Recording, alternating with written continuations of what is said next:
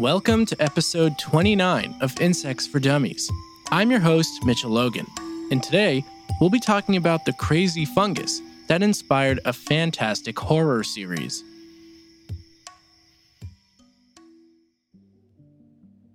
If you aren't familiar with the series The Last of Us, it is a critically acclaimed horror video game for PlayStation that got turned into an equally stunning HBO television series. The idea behind the series is that in the future, there's an infectious fungus that takes over a human's body and turns them into a mindless zombie. They're saying half the people in the city lost their minds. Can we just please go? Some sort of parasite or something. The greater the host is infected, the more monstrous and mushroom-like the host looks. If you're a fan of horror, I highly recommend you give either the games or the television series a shot. I've played both games and thoroughly enjoyed them. But what if I told you the fungus this series was based around actually exists in real life? Or that fungi and humans aren't that different? We're going to get into all that and more with today's episode. In the insect world, a fungus known as Ophiocordyceps can infect a host and then use its body to grow until it breaks out and releases spores. The specific species which got the attention from the creators of The Last of Us is known as Ophiocordyceps unilateralis, or the zombie ant fungus. This fungus is found in Brazil, Australia, Africa, and Thailand, as well as the temperate forests of Japan, South Carolina, and Florida. It's specific to formicine ants and causes them to behave abnormally until they can't move at all, at which point the fungus grows out of the ant's head to release its spores. The shape of the fungus is actually dependent on the geographic location, leading to further classifications of subspecies. Here's a breakdown of the entire process. First, an unsuspecting ant gets exposed to the fungus by walking over it or having spores land on its body from above. At this point, the fungus itself is relatively harmless until it uses an enzyme to breach the surface of the exoskeleton. Once inside the body, cells of this fungus float around in the ant's hemolymph, which is essentially the blood. Insects don't have real blood because they're arthropods. The fungal cells now slowly begin connecting to each other, using tubes to share nutrients.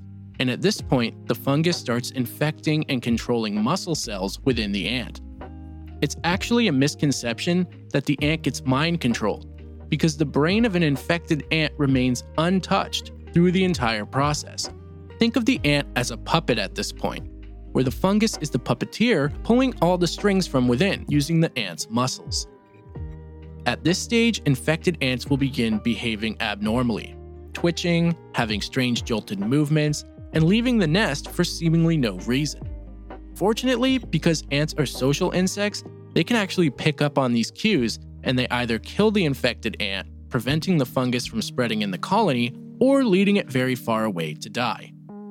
There are actually ant graveyards filled with ants that have succumbed to this zombie fungus, and in some countries, particularly in the Indo-Australian region, a species of ant known as Colobopsis leonardi has evolved to keep their nests up in trees and only send a select few individuals down to forage in the forest floor. This minimizes their contact with fungal spores.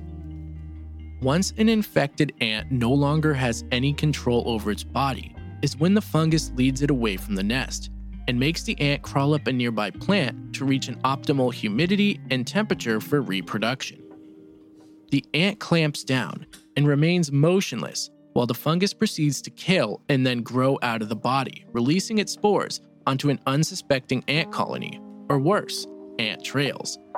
This behavior evolved with the fungus for two reasons. One was to relocate the ant before a colony member kills it or leads it too far away. And the second is to get the ant in an optimal position for fungal development and spreading spores. Wind can carry the spores and has a greater chance of infecting other colonies. But the goal is not to kill a colony, because then the fungus dies too. It simply needs a few more hosts to keep itself alive. A similar fungus, known as Ophiocordyceps infects ghost moth caterpillars in the upper altitudes of the Tibetan Plateau. And the infected caterpillars share a similar fate to the ants mentioned earlier. Something different about this fungus, though, is that it is actually used for medicinal purposes and is very expensive. This fungus is so popular that it's actually worth 3 times its weight in gold, and many Tibetans rely on the harvesting of infected caterpillars for their livelihood. For example, 1 pound of this fungus can cost $63,000, and 1 pound of gold is around $22,000. The important must, though, is for the caterpillar to be intact and connected to the fungus. If the fungus breaks from the caterpillar, the price takes a major cut, and this is purely because of the aesthetics. The fungus infects caterpillars during the summer, while they're underground feeding on root systems of their host plants, and the fungus slowly grows through the caterpillar during the fall and winter months. In the spring, the caterpillar is led towards the surface, and a long brown spore-filled stalk proceeds to grow out of the head and through the surface of the dirt. I recently saw these being used in a survival television series. They were given as a gift to the survivalist in the show by local Tibetan people. The properties of these caterpillar treats are supposed to provide an all-around boost to your health, but most notably to the immune system and your energy levels. As you've probably guessed by now, the fungi responsible for these kinds of insect deaths cannot affect humans, otherwise we wouldn't be eating them. Now, this is not to say there are no fungi out there which can infect a human, because we of course do get fungal infections. But fortunately, the vast majority of fungi are self-reliant and don't require a host for their survival. Out of the millions of fungi in the world, there are only a few hundred which can actually affect us, and much fewer are capable of infecting a healthy person. Fungi usually require much lower temperatures than the human body, and they usually get killed off really fast by our immune system. Believe it or not, we actually do have beneficial fungi inside us that work alongside beneficial bacteria to keep us in good health. However, people who are immunocompromised are more susceptible to having this equilibrium fall out of balance, and/or getting internal fungal infections that otherwise don't stand a chance. This is also possible for people receiving organ transplants, because everybody has a different cocktail of bacteria and fungi. And unfortunately, an internal fungi infection is not something that's easily treatable, because as it turns out, fungi and people share a lot of cellular similarities. Animals and fungi are actually sister groups, and because of this, we have to be careful with how we treat internal fungal infections, because more often than not, something that's harmful to internal fungi is harmful to us as well. This wraps up today's episode on the zombie ant fungus. I hope you enjoyed it, and if you did and/or are enjoying the podcast, please make sure to rate it and leave a review. It actually really does help out a huge amount.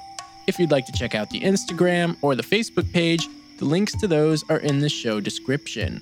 If you'd like to send a listener email, you can do so at insectsfordummies@gmail.com. Next week, we're covering something very interesting, at least to me, but I don't want to spoil it, so unfortunately, you'll have to wait. Thanks again, as always, for listening.